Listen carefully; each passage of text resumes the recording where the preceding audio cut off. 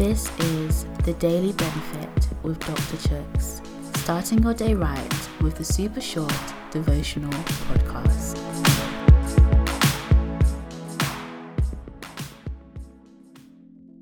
Hey guys, today's reading is taken from 2 Corinthians chapter 8 verse 2. They are being tested by many troubles and they are very poor, but they are also filled with abundant joy which has overflowed in rich generosity. In today's reading, we're still looking at the Apostle Paul and the church in Macedonia who were so incredibly poor, facing all sorts of difficulties in life.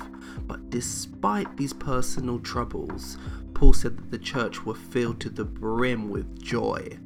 I love that. I really love that. If you haven't listened to episode 71, go do it if you get a moment. It reminds us that despite the emotions of today, we can have joy. And it also reminds us that joy is about perspective. But what else? Today, I think it's so important for you to remember that joy is lasting. Joy is a fruit of the Spirit, and if we say yes to Jesus as our Saviour, God can give us this joy. He can plant it in us and grow it. The joy can remain, despite the circumstances or emotions of today. That quiet assurance that God has got you, that peace that rests and allows you to say, "It is well," even when it doesn't seem it. Despite your circumstance, there can still be joy in your spirit. God's grace is sufficient. And also, joy will lead to love. As you choose joy today, it will shine out of you in love, regardless of circumstances or emotions, and it will overflow into the lives of those around you. As Paul wrote, the church in Macedonia were filled with abundant joy, and despite being in poverty, they still overflowed in rich generosity.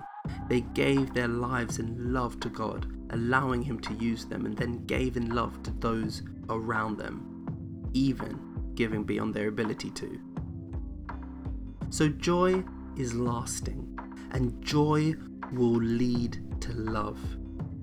So today, if you haven't already, choose joy. Pray with me. Lord, thank you that the joy you supply never runs out. May I use this joy as an avenue to bless others around me. In Jesus' name, Amen.